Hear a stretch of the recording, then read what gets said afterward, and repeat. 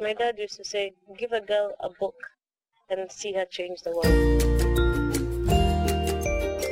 Much of the good things we learn from our parents, we always try to pass it down to our children. Terryanne Chebet shares her joy as her daughter Imani takes up after her love for books. One of the things that I'm absolutely proud of with my child, she's an avid reader. Like, she probably reads 2 books a week, or even 3.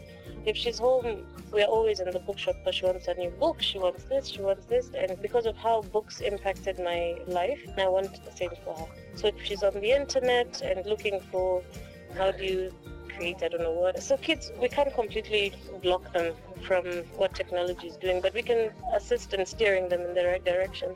Because the internet, of course, comes with its challenges, but you have to be careful as parents. So I give it to books. Keep it B Radio and catch up with Terryanne Chebet as she parents in this generation.